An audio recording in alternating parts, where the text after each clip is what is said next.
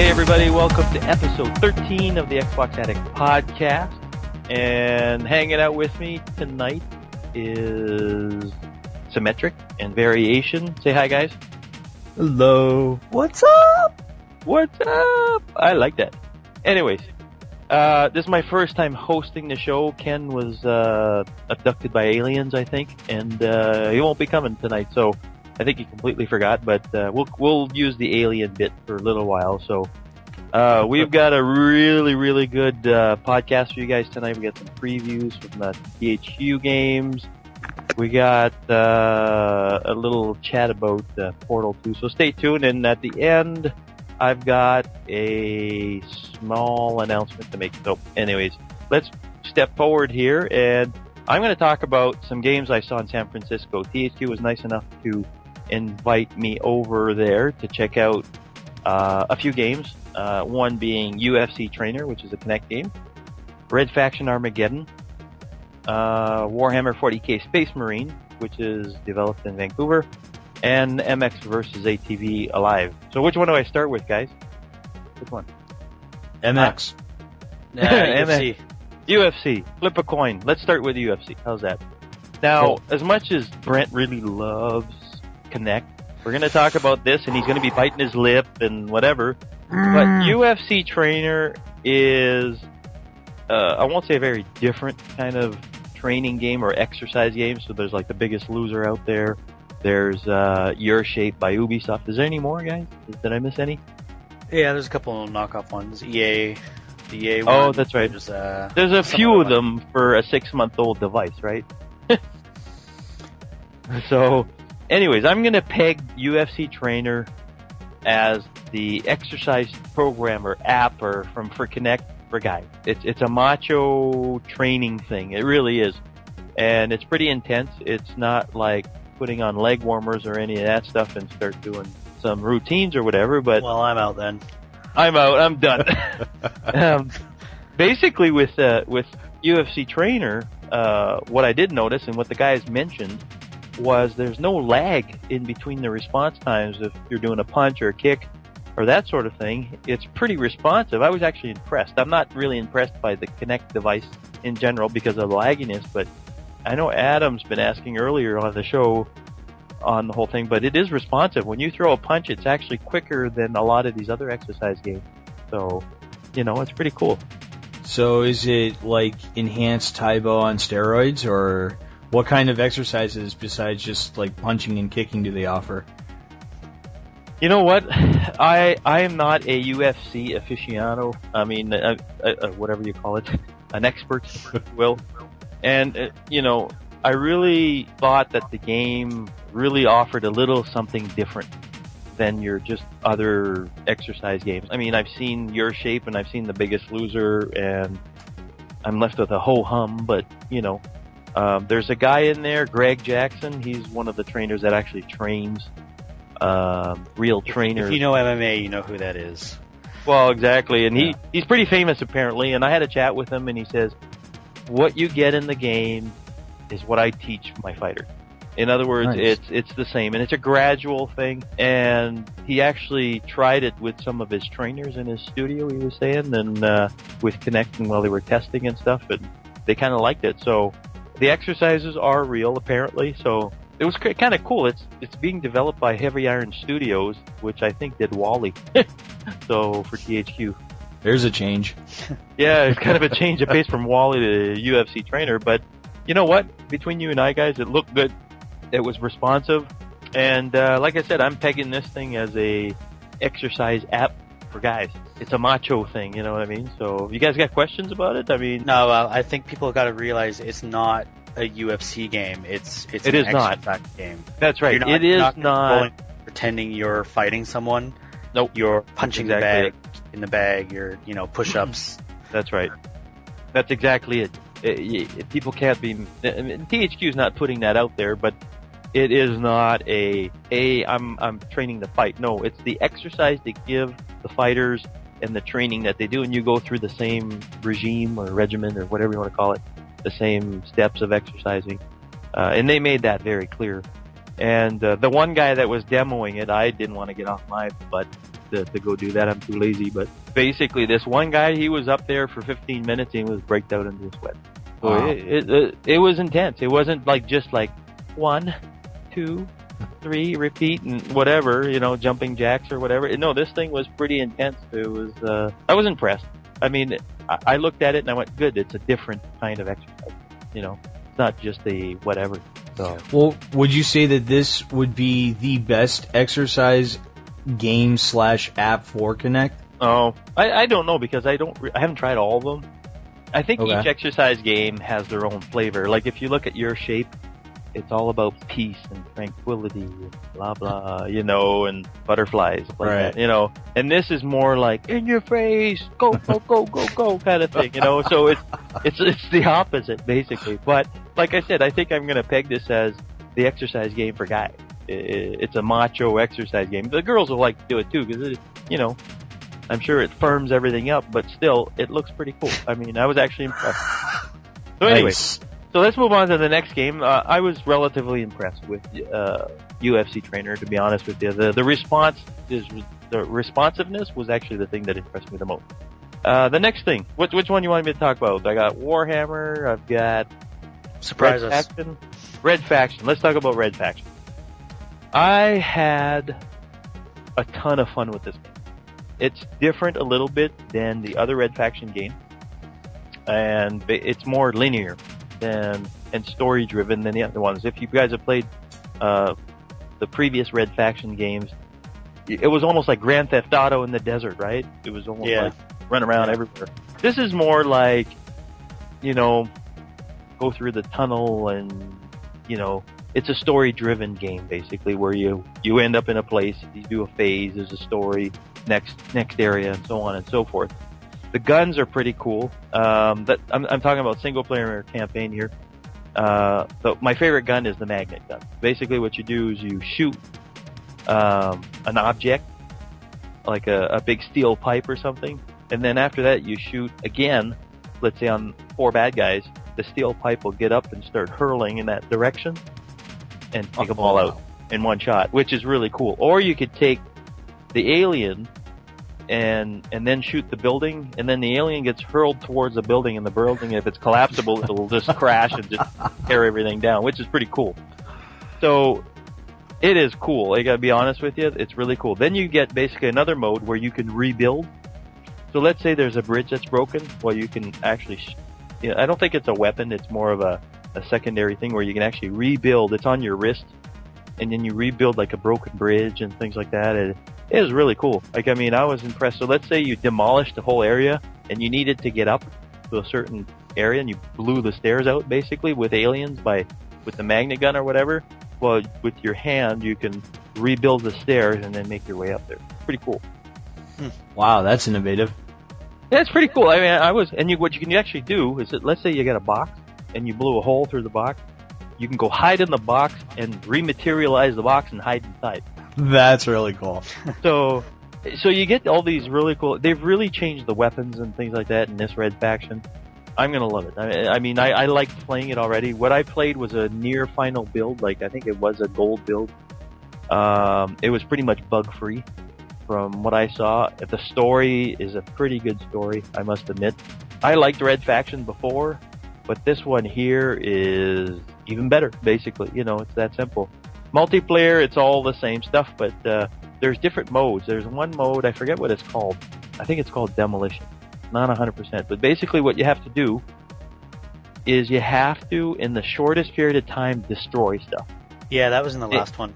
No, but this is in the single player? Is it like you No, go in in by multiplayer. yourself? No, this goes in by yourself. Like you have a level, and you're in a sort of an area, and basically you're blasting stuff as quickly as possible, and then at the end they give you a score. And at the event they were pegging everybody to beat everybody's score. I came in 4th, but it's hard. It was hard to crack the 20, whatever. I think it was 20,000 mark or 20 million. I forget what it was, but it was pretty cool. It's multiplayer is multiplayer.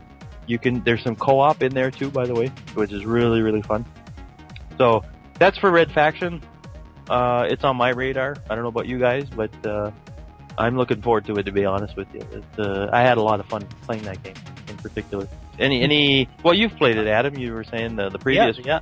I liked the previous one. I never finished it because it was just the open world was just it didn't steer you along. Okay. Well, that's So what this is better at. I must admit it. Well, that's good. I'll have It to helps try to them. drive you. I won't say it's linear. You can't really tell it's linear. They do a good job at sort of masking it, but you do sort of go along a set of caverns and things like that. But it is a lot of fun. I think it's their best one yet. So it's pretty cool. Next one we'll talk about is Space Marine Warhammer 40K, built in your hometown there, Adam. I don't know if your hometown actually Vancouver. Okay, first of all, have you guys ever played the Warhammer 40K No. adventure? No, I was Paint never your own into little it. guys. I wasn't much of a role playing guy either. I have a few friends that are big into this thing, and truth be known, Warhammer 40K, my experience playing it was terrible. Not that the game was terrible. It was an alpha build, a pre-alpha build. The thing was not terribly polished. Don't get me wrong. I was able to get the good gist of it, basically, to go, well, this has great potential. It's basically Gears of War without the cover system. It's a third-person kind of shooter, and the guy looks and tumbles like Marcus Phoenix or whatever, And basically, the game looks incredible. It looks really, really good. It wasn't a lot of fun because it kept crashing like the machine would hard lock. But I saw Ooh. that but the thing doesn't come out to login. So it's a ways away. It's 6 months away. You know what I mean? So from the time I had played it. So they got lots of time to clean up the bugs. The game does look like a lot of fun. But Okay. I can't really sit here and say, this is going to be awesome. It looks awesome. It sounded awesome. But it kept crashing on me. And I saw other people that were having fun with it. And I asked them their opinions after. And a lot of people were like, well, it was rough. But, they saw the potential there. You know what I mean? Mm-hmm. So you kind of got to keep that in mind when you go to these things, that they say it's a pre-alpha build, and some people walk out of there and they go, "Whoa, it was broken." Well, of course it was broken. It was a pre-alpha build, So they knew that, but they just wanted to see the people's reaction. I told them, I said that it's a positive reaction. It's just that I couldn't really experience it terribly well because it kept crashing on me. So, but you know what? Thumbs up goes to them because it looks great, and I can't wait to see it, basically, in its final stages. So, maybe it might not have the story. I don't know. They didn't really show any story at the event. So, but I think just have it, maybe check it out if the demo comes out or whatever. So, Well, do you know if there is going to be a cover system implemented, or is it just? I don't know. There wasn't one Okay. bad build. I Okay. don't think there will be, but I don't know. There wasn't one that I was able to see at the thing. I could be totally wrong, but last game, MX versus ATV Alive. We've got an interview with Elliot Olsen from THQ Phoenix, and we're going to play that right now. We're here at MX vs ATV Alive at the THQ event. I'm going to let him introduce himself. Go ahead. Yeah, so this is Elliot Olsen, lead designer, MX vs ATV Alive.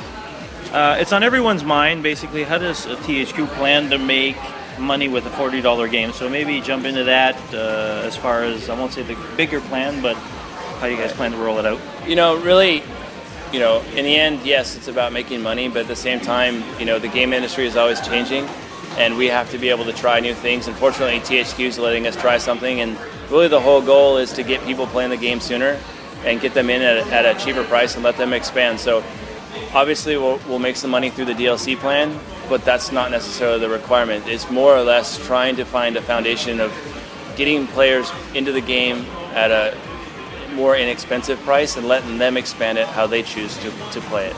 So, it's going to be really cool to see how it plays out, because it's not just, about money, because, we're giving away some amazing stuff for free. And we're not keeping all the cool stuff for your cash. Like, the Stewart Compound, free, right? Like, Cool. 2 tracks, free ride, there's a lot of good stuff there. Cool. Now, DLC is a sort of a shaky subject. When companies, they'll follow through with it. Some of them ditch it because of whatever reasons. I'm sure you guys have a more long-term plan planned out. How long of a period of time are you guys planning on rolling stuff out DLC-wise, in a sense of on an ongoing basis?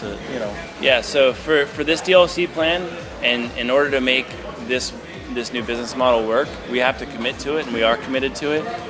So basically what we did is we took the same approach that you would think of like music, for example. Like, it comes out every Tuesday. Much like our certain things in our game, you're going to know it's going to come out this week, or this is going to come out every other week.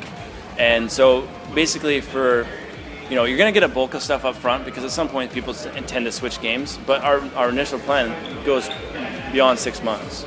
And, that's cool. There's definitely over 100 items. I don't know the exact number, but it's not like we're going to do a couple tracks and then just see how it goes. Like, we've fully committed to delivering a lot of high quantity of stuff. So at least 6 months, people can look forward to a good, steady rollout of DLC. That's good. Yeah, absolutely. Like I said, it's going to be one of those consistency things. Like, you're going to know, that this type of gear comes out here, or these helmets are like every other Thursday or something, So you guys are rolling out certain types on certain days, and and the nice thing is like, it's really hard on either platform to like know when DLC comes out or where to find it. And we have our own new store that's right in the game, and so it'll tell you absolutely when there's something new, and everything's categorized. It's really easy to go through and find, and you can look and see what you want or don't want, so you don't ever have to like try to find it or hear about it. We're going to tell you every single time.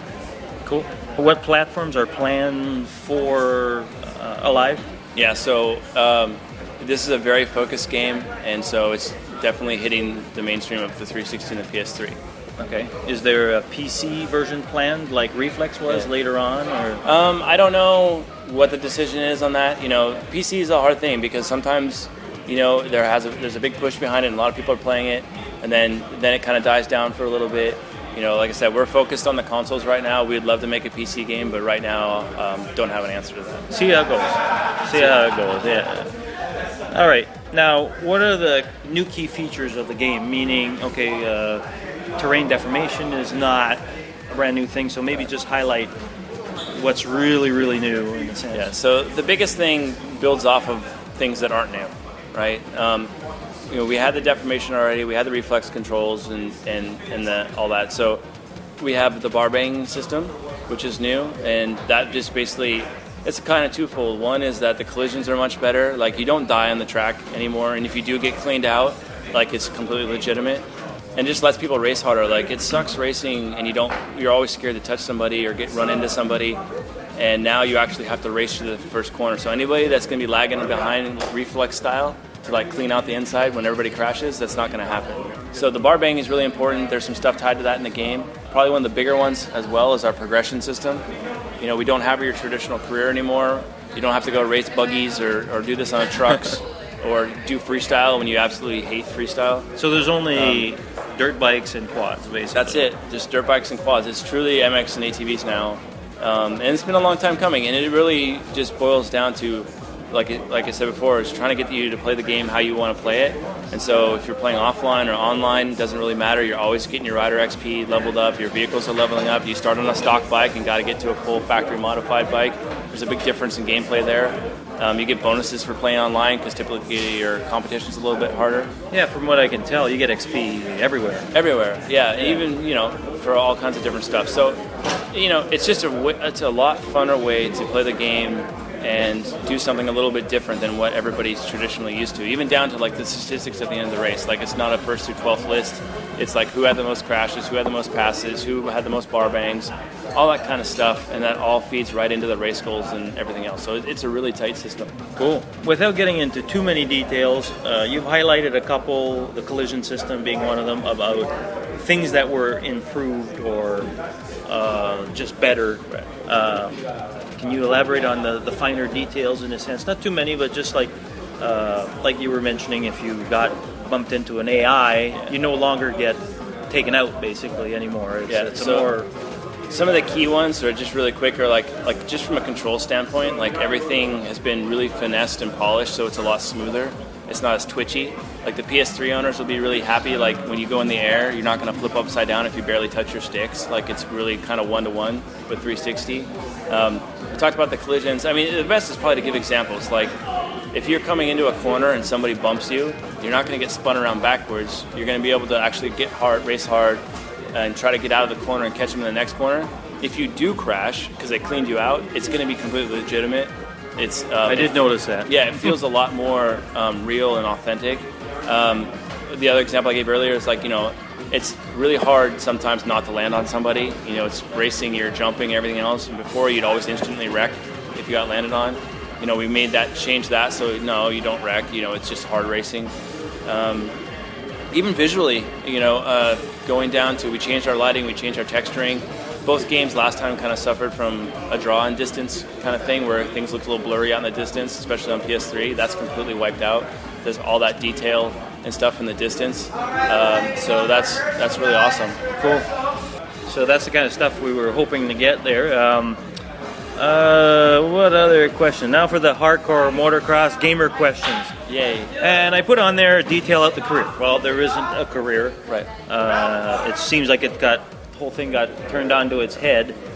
Since there's no career, this kind of nullifies this question a little bit, but maybe you can elaborate a little bit why the career was completely taken out, because since, I won't go as far as Motocross Madness, but since the MX THQ series, there's always been a career, and this year with the DLC strategy being very, I won't say too risky, but there's a little bit of a risk factor there, and then the career, there's some people that love just to play the career and never go online. If you can elaborate a little bit on that. Well, when you had a lot of different careers, right? We've had ones that are point series. You know, a lot of the hardcore guys ask, you know, I want to race like 6 races for points. And, you know, we agree that's a fun way. We've had the whole chain of things where you have to go from this event to this event to this vehicle to this vehicle. And honestly, it really comes down to we're trying to develop our players into better players and give them a more full experience. And the easiest way to do that was to go to an XP system and the vehicle system, so that people could play the way they wanted to play. They could, you know, level up their riders, earn the stuff that they earn in the game, get their vehicles going, and it just made more sense to guide the player that way as opposed to a traditional career. And it's not to say that kind of system won't necessarily feed its way back in, but we really wanted to create a new foundation of how to play our game.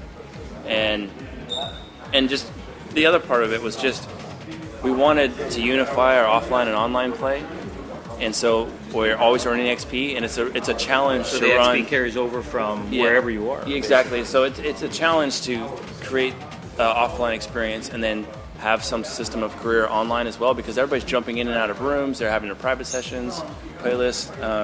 So really, honestly, it made sense for this. It plays really well. It's a lot of fun. There's a lot of work. You get a lot of wealth out of like playing through and getting rewarded for everything. I mean, anything you do in the game, you pretty much get rewarded for.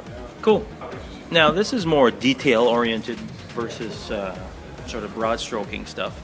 A lot of these guys that basically follow these games, they're really particular about the smoke coming out of the exhaust, kind of little things. You know, without splitting hairs here too much, what are some of the interesting things you guys have, you know, really pinpointed? Like, I noticed you can actually see the knobby tracks, like on the textures, a lot better than even Reflex for that matter, that when you got up close you can actually see the embossed indentations of each knobby, little details like that you know, they could be a little technical or whatever. If no, that's cool. You know, we obviously get a lot of feedback from our community.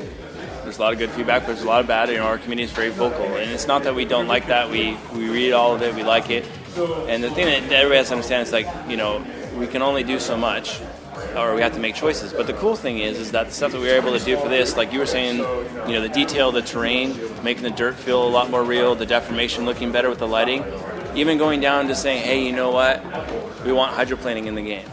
Like, you know, that's not something we necessarily had to add, but it's one of those little details. You know, we could say the smallest detail of all would probably be redoing our audio again. Yeah, the audio was a big fix. So, you know, that's you know, half jokingly is more of a bigger Tell us fix. more about the audio. Like you explained it to me before, but for the people listening, that what compared to Reflex to now, what was the process in a sense of, not too many, you know, unveiling secrets there. No, but, you know, there's not any secrets to actually unveil anymore. Just to set the record straight, we've always recorded real bikes. I know that's always been a question. It actually comes down to how you record them. And we've done it differently over the past. Sometimes it sounded better, sometimes it hadn't. You know, in Reflex, we are in a dyno room with a soundproof booth, and it worked okay. But for our hardcore people, they could pick up on the differences and understand that it's not that, and it's hard. It's too clean. So what we ended up doing this time was, I took all the bikes to the track and basically we created our own system. I had a SWAT vest on with Velcro and had a DAT recorder that sat on my tummy. And then on the back was, we built these 2 microphone holders out of PVC pipe and rubber bands. And those were on the back pointing down. And so basically all I did is I took each of the bikes out on the track and did about 100 laps each and tried to just basically ride as hard as I could and get all the audio. Probably the hardest part was actually getting all the panic revs and stuff. It's really easy to do when you don't mean to do it, but it's really hard to do when you're trying, especially on a 450, because the front end comes right back up. And then basically took that back to our audio and put it in our engine, and then added some new ways to track it. So you really will see that not only does it sound real, because it is, but we put a lot more into it. So like you let off the gas, like you let off the gas, it decells, right? Or if you're on a 125 going up a hill, it actually bogs out. I did notice that. Yes. It sounds really good. So, there's a lot of things that people gripe, and it doesn't mean that we don't eat ourselves either. It's just a matter of being able to logistically do it or not do it, and it just happened that we were able to finally take a really good stab at the audio and really put it where it needs to be. And then, yeah, like you said, the detail down the terrain, there's a lot of talk always about rider body position and stuff, and there's some trade-offs there between like ragdoll and not ragdoll. There's a little bit of weather effects too that I noticed with the snow. Yeah, there's some ambient stuff. There's some dust blowing around. There's some snow blowing around. Because that wasn't there before, was it? Yeah, you'll see some trees sway and different things. I mean, there's just the biggest thing was really trying to make the environment feel like if it was to become like a real national race, it could. Right. Yeah, maybe it's in snow or maybe it's in a tropical island or something, but then at the end of the day, that doesn't really care. Right? It's really about the experience and the jumps and the corners. So cool. This one I probably know the answer to already. We'll be their track editor, but probably not. Yeah. So even a console one. The track editor is something that we talk about every single time, much like a PC or something else, and it really comes down to priorities and what we can build and what we can't. And if people don't know, well, for the most part, I would say this because some people might disagree on some things, but we always, if we're going to do something, we give it our best effort to do it right. And up until this point, that it hasn't been in the cards to do a track editor the way that it really needs to be done to be on a console. And so it's got to be difficult on a console. So I won't say anything as far as a no in the future, but it's always at the top of our list every time we start this game. So in this version, there isn't? Yeah, so for this script version, no. But we'll just see what the future holds. I mean, it'll be interesting to see the ability to do some custom stuff, kind of like Far Cry did Ubisoft a while back, where they had their own servers upload stuff. But yeah, the good news is you can always dream. Yeah, the good news for us is that while it's the 5th game in the franchise, I probably have a list of probably 5 or 6 pages of where the game could go. Like, we're not tapped out, and we have lots of stuff on the table of where we want to take this game. The wish list is still large. And so, and that's still part of that wish list. And I don't know where it'll come in, but there's a lot of things and a lot of ways to take this game, so it's pretty cool. Like, there's definitely an evolution that I've seen, just even from Untamed and even Reflex. So that it's nice to see the whole thing moving forward and not like some other franchise. Sometimes it's a step back and it's no good. We're not done. We have some surprises even coming up in the near future. So cool. Release date? So we're releasing May 10th in the States, and we're actually worldwide that same week. It's the first time that we've done that. So that's really cool. So now Europe and everybody else doesn't have to wait 2 months to get the game. It'll be that same week. Cool. Any final words of wisdom as far as what people can expect, maybe expect to see them play the game if they're just listening in or whatever, that they can say, well, we'll have booths at Supercrosses. Yeah, definitely get out to the last 3 Supercrosses if you can. We have the game there on PS3 and Xbox, so you can kind of see what I'm talking about them being the same. If you weren't a fan of Reflex, definitely give it live a try because the controls and everything have made it much more approachable, fun to play. And if you're a hardcore guy, you might have to deflate your ego a little bit to get fast again, but in the end, you'll see what we're talking about, and it's awesome. Cool. Sure. Well, thank you, Elliot, and we'll chat later. Cool. So basically, MX vs. ATV Alive is coming out on May 10th. You guys know as well as anybody that I am a huge motocross fan. Nuh-uh. I don't make that apparent in any way, but basically, I wasn't busting their chops. I was really, really curious, and from hearing the interview and everything else, the stuff that's said in the interview. But for me, on a personal side of things, I wanted this to happen in this fashion. Maybe not the price drop, because you guys know that it's going to be a $40 price tag. Right. Yeah. And they're gambling. We talked about this in the last podcast, but they're gambling big time. Instead of being $60, it's $40, and they're going to make their money on DLC. That's a hell of a gamble. Good luck. Good luck is, I think, the best way you can tell these people. That's right. I mean, I hope they succeed like everything else in life, but they're hoping to make their money on tracks down the road. And I told them this, and, you know, God is my witness, so to speak. I'm not much religious, but God is my witness that I told these guys about 5 years ago. I said, you guys need to make a game and then put stuff out for the next year, basically. Mm-hmm. Now, these guys are going to be putting out stuff for 6 months, they said. In the interview, they've confirmed about 6 months worth of DLC at least, and then they're going to play it by ear. The game doesn't sell, the DLC doesn't sell. Well, of course, they're not going to drive themselves into the ground and, you know, go bankrupt, basically. So, they're committed for 6 months worth of DLC, which is good. You know, so a lot of companies, they say that, but yeah, go ahead. Well, 6 months, depending on if it's actually 6 months where you get a release every single month. Yeah, apparently that's what it is. They're going to do, there's 6 months worth of stuff coming out all the time. Kind of. Right. I don't know to what level or whatever, but... well, with the DLC option, granted, yeah, I can understand making the price point cheaper so that way more people can purchase it. But at the same point in time, very few DLC actually become huge sellers. You know, you've got the big ones like Halo Reach, you've got map packs from Call of Duty, Mass Effect 2, Red Dead Redemption. All of those are huge. Why? Because the title itself it's associated with is big. Well, that's the thing is, how well is this MX versus ATV DLC, like how much revenue is this going to generate for them given the fact that the MX versus ATV it's not really on the same level as a Halo or a Call of Duty or a Gears of War or Mass Effect. Yeah. What do you think, Adam? You've also got to factor in now that every game uses the one-time online code, so it's hard to say. I mean, yeah, they're gambling, and it depends on how good their DLC is going to be. Well, that's the thing. Like, they said they're going to release tracks, they're going to release factory bikes. They've announced, I think, Yamaha and some other company, I forget. They're factory bikes, like the brand name bikes. In the game, out of the box, there is none. You're gonna, because there's licensing issues, they gotta pay these people, so they're gonna let you download a Honda bike, let's say. A Honda may not be in there, but basically, they may let you download a brand name bike, is what I'm getting at whatever, how many points. And you're only gonna buy the bike you want. You're not gonna go buy all the Suzukis or the Kawasaki's or whatever. Someone that's not up into all this stuff isn't going to know, like, if they put in the game and see that, oh, this game only has 2 tracks. And no, there's a lot of tracks. No, yeah, but I'm saying, right? I know what you mean, yeah. The way this works is like this. The way that the game is structured, there is no career mode at all. Unlike the previous game.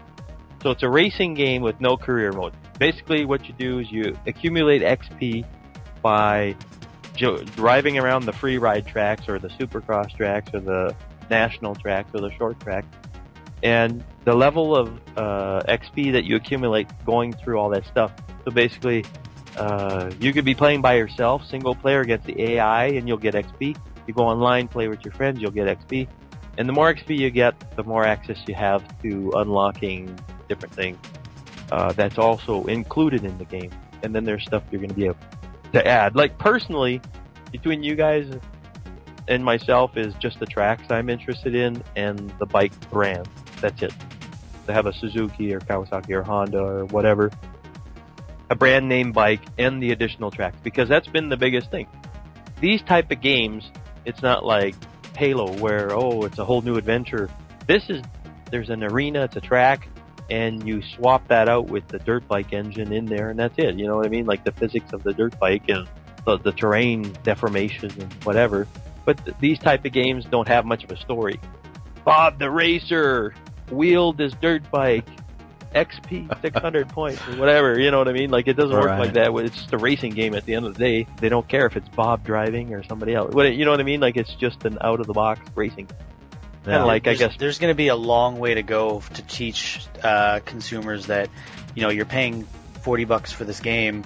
For them to expect another $20 out of people to make that, the difference up, that's not going to happen in one title. That's not going to happen in a few titles. I mean, that's going to take a long time to train people to think that, I'm getting a cheaper game, so I can spend the rest of this money on the DLC. It's obviously someone's got to start somewhere. Yeah, you can buy the game. From what I'm told, you can buy the game. You could not ever go online, and you can level up your guy, race all the tracks, and do whatever you want in your guy, and you can unlock stuff. It's a self-contained game. It doesn't 100% depend on DLC. Basically, because you buy it for $40, you'll get probably the same amount of fun that you did in the previous games, just no campaign, no career. But you can single player through all the tracks, and there is, I forget how many tracks, but there's quite a few tracks in there. It's not like they just put in like 6 tracks and here, thank you, see you, goodbye.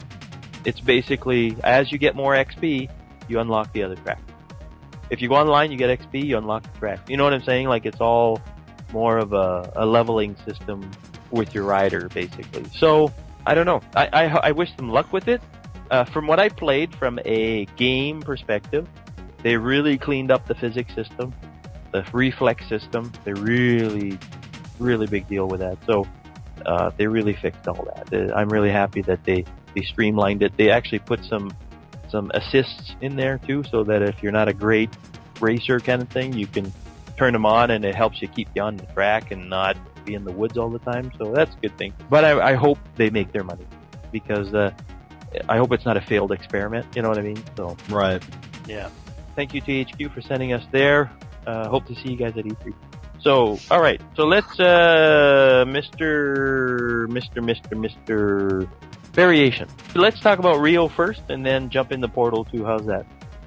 Sure. So Rio is a game based on the movie that's out now. That movie any good? First of all, I haven't seen it yet, to be honest. Okay. It doesn't Have you look seen that it, Brad? bad. No, not yet. Come It on, doesn't the look nice that bad. I mean, I colorful like version. those. Yeah, I like those digital animated movies. I mean, there's always some adult humor in them, right? So Yeah. All right. No, I haven't seen it yet. So I was already cringing, a game based on a movie. That's always those things. Luckily, THQ, what they've done is it's not based on the movie. I mean, yeah, it's got the characters and stuff, but it's not like you're reliving the movie. This is actually just a mini game, multiplayer party game, kind of like Mario Party style. Okay, cool. So it's a bit different, which was kind of nice. It's all these different kind of events. You can have up to 4 players. You each pick your favorite characters from the movies. You get points. There's all these different modes. It wasn't bad. I mean, kids are going to really enjoy it. And what they've done also is it's actually only $30 at the store. 30? Yeah. Really? Wow. So I'm hoping this will start a trend, and maybe this will help remove the stigma about, movie-based games. But it wasn't much That's of always a movie crapshoot, hype, you and know it what I was mean? just using the name of the movie is kind of the best way to describe it. But I mean, you've got all these different multiplayer games. It wasn't bad. Some of them are challenging, some are easy. Your kids are going to enjoy it. It wasn't bad, to be honest. Like how? What would you say the age group would be for a game like this? Under 10. Yeah, cool. Yeah, I mean, My there was son's only able a to couple that muscle I through Castle even had Crashers, challenging time with.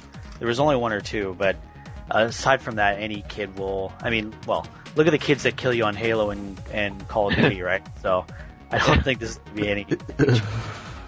I don't think we were talking about the same kids, but hey, I don't know what kind of kids a play with. 6-year-old in a Halo. I've been killed by some 6-year-olds in Halo, so. Yeah. Damn, and you love Halo. So overall, the game was pretty good. I mean, it's obviously meant for You a take particular it- age.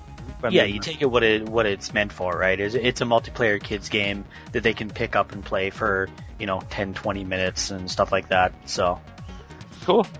So that's good. What about Portal 2? You got a chance to play Portal 2? So Portal 2, finish the single player, finish the multiplayer. Some of the most absolutely brilliant writing and line delivery you'll ever hear in a game.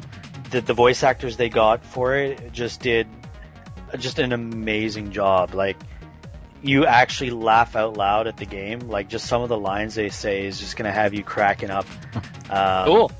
GLaDOS is back, so I mean, she wants her revenge for killing her in the first game, and the puzzles get much more complex.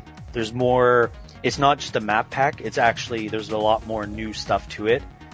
So you've got these different kinds of gels that, you know, a blue gel will make you jump, an orange gel will make you run really fast. So you've got to use portals to put the gel where you want it to get, you know, to progress. So it gets pretty crazy later on.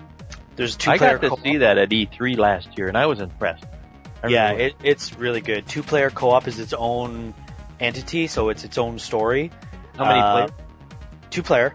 Okay. And I honestly thought it was going to be, you know, you have the blue portal, I have the orange portal. No, each player has their own 2 portals, so there's 4 portals at once.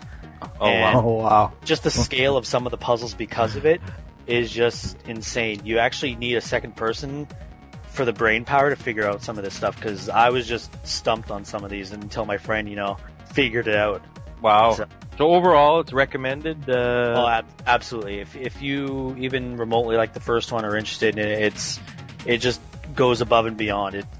You're going to get what you expect out of it, but they've gone over the bar with just how well it plays out. It's not as, I want to say, the first one was very twitchy, where you had to fly in a portal, turn around real quick, find that thing on the wall before you hit the ground.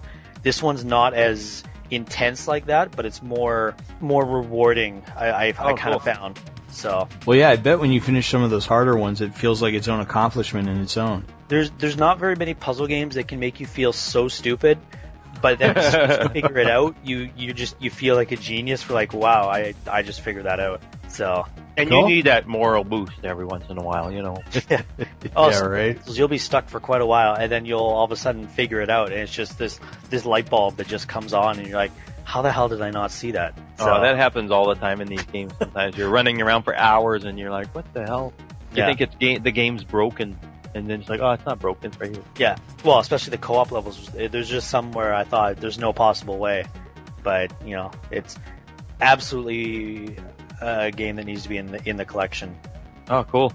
I was really impressed when they showed it off last year. They just showed a bit of the story.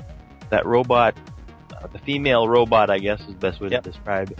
She was angry. Very angry. And, it's pretty humorous, the lines they give her, and there's new characters that are just absolutely brilliant, and the line delivery is just sound is a 10 out of 10. It's just wow. Because Portal 1 started off just being this thing that was thrown into the orange box, wasn't it?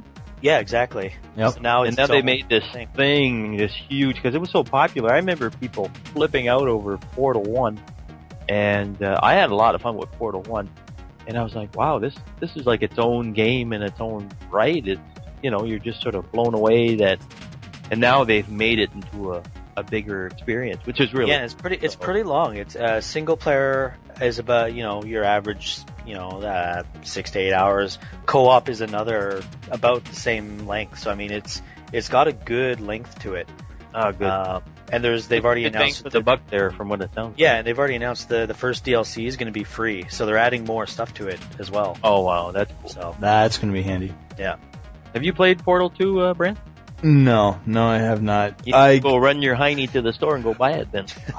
I was playing Portal 1 and literally, like Adam was saying, I guess I just don't have the brain power. That's why you guys keep me in this cage, you know, and like I almost broke my controller he hisses at the connect block.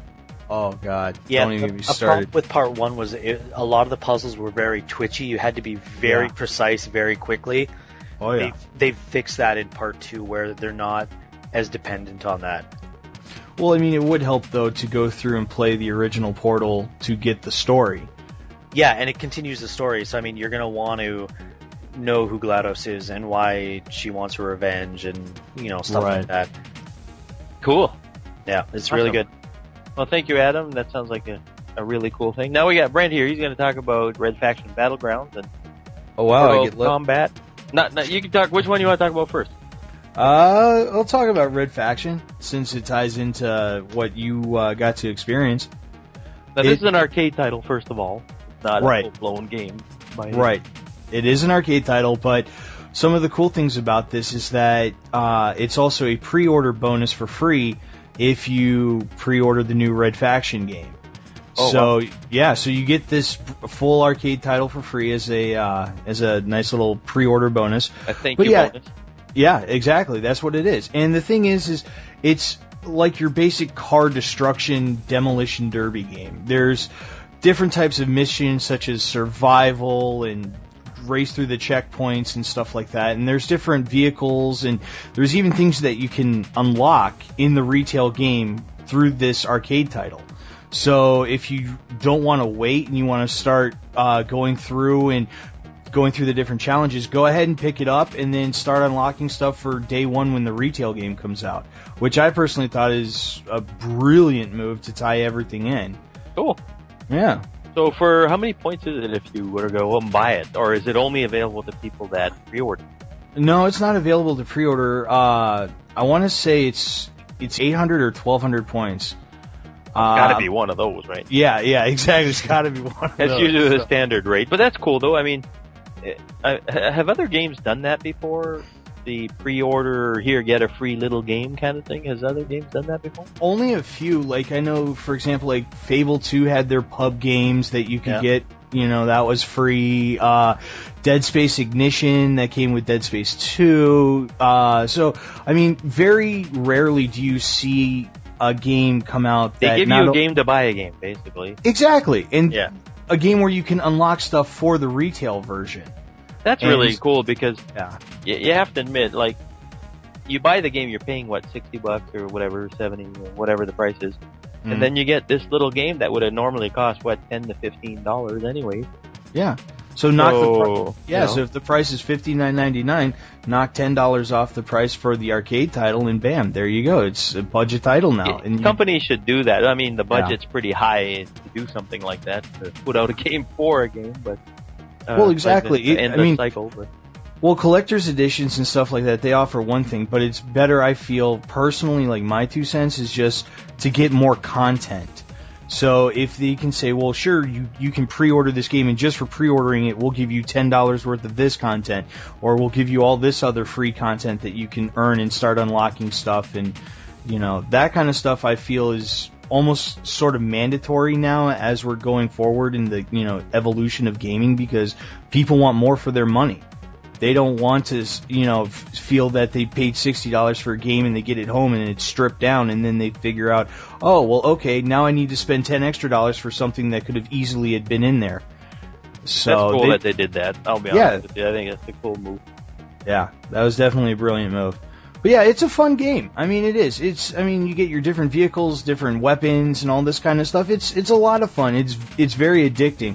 But the sound, oh God, is it annoying?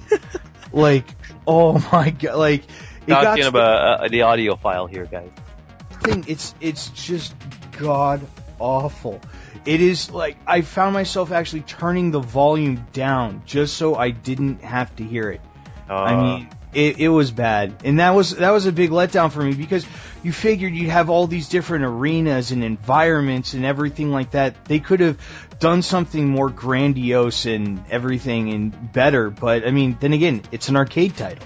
Yeah, Exactly. So I don't You gotta think look at it for what it is, right? Exactly.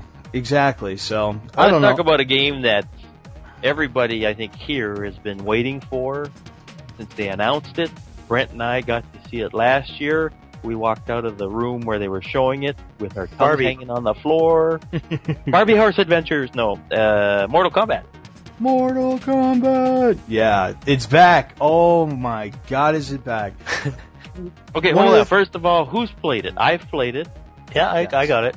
Tell us about Mortal Kombat, and we can jump in. I mean, I got to see it last year at E3. Plus, I got to see it at X10, which is a Canadian mini, very small E3 where they preview some of the games, and Warner Brothers happened to be out there, and I got to see it. Before Brent talks about the review / what he thought and all that, Adam, you've played it.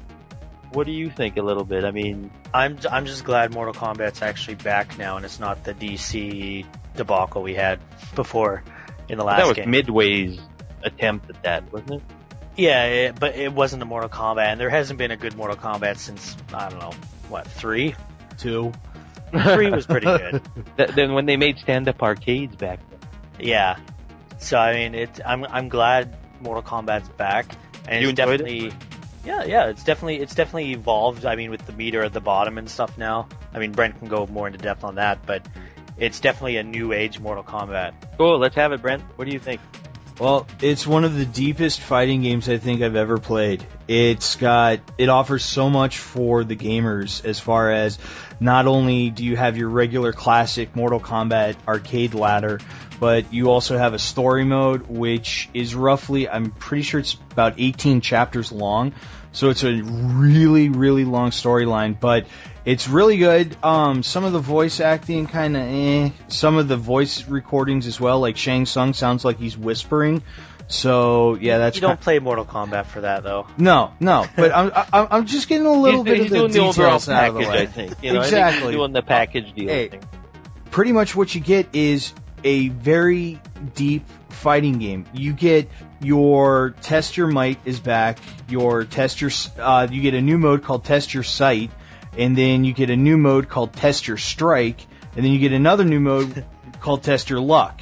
Now, Test Your Luck is pretty cool because what it does is it starts you out with your character. You get a preloaded character, and you have a slot machine on the top. Hit the A button, the slot wheels will spin. You go ahead and wait.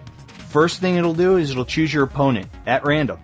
Then what it will do is it'll go through 3 extra wheels of different variants. So you could have something called Meteor Combat, where fireballs will randomly fall from the sky, striking the ground and burning anyone that they hit. Or you may get Blocking Disabled, where no one can block and it's just an all-out onslaught. All of these things and more are completely random. And Cool. Yeah, and that to me was a great thing because it was like, wow, because before Mortal Kombat, it's just been fight, kill. That's it. And it's not been, a bad thing for this, for the series, but to get back to the original 2D roots is what everyone has been clamoring for. And thankfully, NetherRealm Studios apparently listened to everyone, and they said, okay, you do want these gory, over-the-top fatalities, you do want those back in, you want the 2D side-scrolling, you want that, you want updated graphics with, character modeling and everything, like, we'll give you that, you want the, the basic play control back to the way it used to be, so we'll give you that, and it pretty much stripped away a lot of the fluff that had accumulated throughout, like what Adam was saying with the Mortal Kombat versus DC. So it stripped away That was a bad game. Very Holy bad. crap, that was bad. Very bad. But it stripped it all away. And it brought the core of Mortal Kombat out to what the gamers wanted. And so, I mean, me personally, I know I'm probably going to take flack for this, but I'm calling it now Fighting Game of the Year for that one. I think it's better than Street Fighter, better than the Super Street Fighter, better than the Ultra Turbo Deluxe Super Alpha EX Street Fighter. Exactly. It's better. It's the best fighting game you can find on the 360. For this year, you think? Well, who knows what they're going to come out with next year? Yeah, that's cool, though. I mean, I liked it when I played it, to be honest with you. I like the close-up X-ray bone shatter mode or move or whatever. The X-ray modes. Yeah, and that's the thing is there's so much innovation. Like Adam originally mentioned it, the special meter down at the bottom. There's 3 different modes, and starting out the matches, you'll always start with 1 meter bar already filled out of the 3. And what that gives you the ability to do is you can use a special move, which, for instance, if you shoot 1 fireball, now you shoot 2.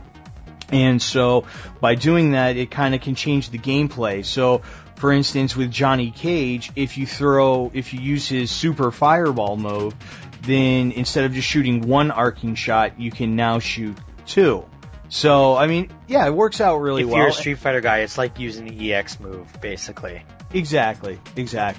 And then obviously with the second bar of the meter, you get it's a combo breaker, which is pretty self-explanatory. But the beautiful thing is that now it's so easy to do it. You don't need to fumble around and be like, okay, I need to hit back, down, Y, X, forward, B. You don't need to do that. It's just forward and block after the first hit. Done. And it's so simple to do, which is great because it can literally change matches instantly. And then if you save your special meter all the way up for the third one, obviously it's the X-ray move, which, I mean, you just sit back and watch. I mean, Kano's X-ray move is absolutely, I think it's one of my favorite, where he literally takes his knife and stabs it through the thigh bone of each of your legs and then bashes in the front of your face. Like, it is one of the most brutal things. Like, yeah, they're just enjoyable to watch. They cause a ton of damage. I mean, yeah, they're just fun. They're fun to watch. I mean, I'm not saying it's a family game by any means, but yeah, it's fun. So, but yeah, Mortal Kombat is definitely a must-have. If you're a fighting game fan and you don't have Mortal Kombat, you're not a fighting game fan. I mean, that's it. I'm calling it, throwing down the gauntlet. Damn. Yeah, I'm throwing it down. That's good though, because I was impressed. Just what they showed us, what I've played so far.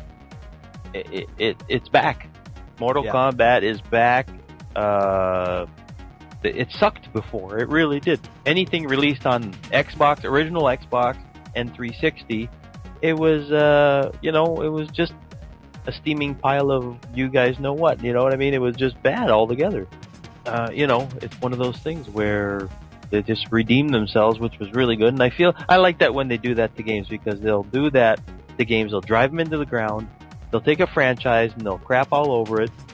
And then they give it to people that actually know what the hell they're doing, and then bring it back to where it should be, and people are really, really happy, and it makes a great game. That's what I like about it. Like, yeah. I wouldn't be surprised, guys, if this happened to Assassin's Creed one day. You know what I mean? You can definitely tell that Ed Boon had a more hands-on with this version. Oh yes, he's the creator of Mortal Kombat. Yeah. Is that? Oh yes, he's the original. Well, the other ones he didn't care, or what? Well, I think they were just trying to, like, ever since 3, they were trying to do too much. And Mortal Kombat, really, I mean, I'm surprised they were able to make 2 damn movies out of that franchise. I was watching them the other day, and I was like, oh my god. The first one was not bad. The second one was horrendous. But that's grasping at the straws. But I think the realm, the world, the brutality, all that stuff, I think is pretty cool. I mean, it makes for a really cool game. Mind you, I'm not letting my children see that. I mistakenly let my son look at me taking out somebody with Raiden, but I put a quick stop to that real quick. But my wife was coming down; she gave me the evil eyes there. But basically, I'm really happy that's what they did with Mortal Kombat. So. Yeah, the story is amazing. Like, I can't give it enough credit. They did a tremendous job implementing a very high quality story to this. Mm-hmm. Well, exactly. Well, I'll tell you what, that's good. Let's move on to a couple of other things. You've been doing the news, Brent. Tell us some news here that's been, you were talking to me earlier today about some interesting news there. Why don't you? Well, yeah, it's a rumor or whatever, Well, no, it's an actual, it's fact. It's straight from Cliff Bleszinski's mouth. Apparently, Cliff Bleszinski came out today, or technically yesterday, and said that originally he wanted to put Master Chief in Gears of War 3. However, though, the reason he didn't get the okay from this is because he pretty much wanted to dismember Master Chief. He wanted to see what it would be like. Cut him in half. Exactly, to have his head explode and rip Master Chief's arms off and everything, and Microsoft kind of frowned at that. So, yeah, they pretty much gave him the no-go for that. No, so. Adam would have frowned upon that. Variation here would have went, no, shame, take that out. No, but what would you have thought, like, Adam, if they would have went ahead with this? Would that have broke your heart, or you would have been I knew they wouldn't have gone ahead with it, so I'm not worried.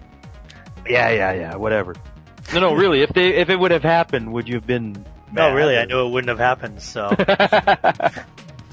I mean, it was a push to get Master Chief, or what was her name, into the DOA fighting game, and that was a struggle enough. So. Oh yeah. Anyways, continue on. Who was in DOA again? Was it Master Chief in DOA? No, it was a female Spartan. I can't remember her name. Yeah, it was just a female generic Spartan character. Oh, really? Mm-hmm. Any other cool news? Any rumors? Any if you go to the Facebook page of Assassin's Creed, Really? and yeah, there's actually, they are calling upon the community to reveal the next game. And so they're right now, I think they stand at around 20%, 22%, somewhere around there. And the more community support that they get, the faster the game will be revealed. So if we want to know what this new Assassin's Creed is, then yeah, we got to get off our tails and start revealing it. I was on Wow, that instantly nobody- because I'm still waiting to find out what the hell happened after the end of Brotherhood. Oh, Wow. yes. With basically E3 coming around the corner, there's a bunch of rumors flying around. If I want to talk about the PlayStation Network, has been down for about a week. I don't know Oh, if it's still down, but I just got some new news on that too. and I look at it this way. I'm not a big PlayStation fan. I'm not even on their network, but I have some friends on my Facebook that keep crying and that their poor network is down. Some of them don't care, some of them do, but apparently this is what happened. Apparently, the guy who hacked the PS3, his name is GeoHot, apparently. Sony, being the geniuses that they are, they didn't want to hire him. They wanted to put him away. So apparently that upsetted his friends, and they proceeded to hack and dismember the PlayStation out of spite, basically, so that, because they were running after some other people too. See, if Nintendo had half a brain, not Nintendo, sorry, Sony had half a brain, they would hire this guy and say, can you fix our stuff so other people don't hack our stuff? You know what I mean? Like, what do you guys think? Do you think they should have hired him and said, okay, come and patch our stuff, or just put him in jail? Like, I mean... No, I think they should have definitely hired him. And that's the thing that I didn't understand. It's like, if someone can expose a fatal flaw in your network and in your infrastructure... Or device, whatever. Right. Why wouldn't you hire this person and say, hey, okay, we'd like for you to work for us and let us know where we messed up. But maybe because they haven't, or they thought too highly of themselves to begin with, they thought, well, we can do this all on our own. We don't need the help of anyone. But now apparently what I've just read recently was that the U.S. Congress is getting involved along with the FBI and the Department of Homeland Security here in the United States. And apparently the rumor is that what's currently out there is a list of 2.2 million credit card numbers for sale. Wow. And apparently not only do you have credit card numbers, but they also include the 3-digit security code on the back, Oh, wow. addresses, emails, everything. And the thing is that apparently these hackers gave Sony first crack at purchasing the list back. And they said, if you want the list back, here you go. It's going to cost you. And apparently Sony didn't do it. So We don't negotiate with terrorists. Exactly. Is what they said. And so then they said, okay, fine. The list is up for grabs. And so now people have to go and they get their credit cards replaced. They have to change their passwords and everything. But the thing is that it also costs money to replace cards. $3 to $5 a card to get it, just to make the card to be replaced. Because it would have the chips in there now. It's not just a chunk of plastic anymore. And Exactly. So imagine the cost of a banking company having to replace, a few 100,000 cards. That's insane. Yeah, that's insane cost. what do you think, Adam? I want to hear Adam. He's been pretty quiet here about this. Well, my card's on the network there, so I'm checking my Is it really? statements. Oh yeah. Wow. And it's You same dark side, are email you? and password for my Xbox Live, so I mean. Change it, dude. Change your password. Oh no, I've done that already. No, but like these guys get scathed away with something, and Sony. I think Sony's just too proud. I think is what it is.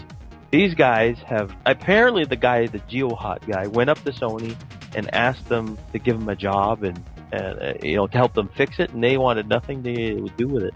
I don't know. Again, there's two sides to every story all the time, and maybe we're getting the more dramatic end of things. We'll talk about something else, but I mean, I really think that this is a serious issue. If this happened live, holy crap, man, it's larger than the PlayStation Network, and if this happened to Microsoft, I hope Microsoft would do I won't say the right thing, but the logical thing, and hire the guys and say, okay, fix our crap, or help us plug the holes, and that sort of thing. Yeah. Well, exactly. Any chance to make your company bigger and stronger and better and perform, better for the public is perfect. At the end of the day, the consumers are the most important thing. You think Exactly. people are going to actually like right now, I have no desire to go buy anything on the PlayStation Network.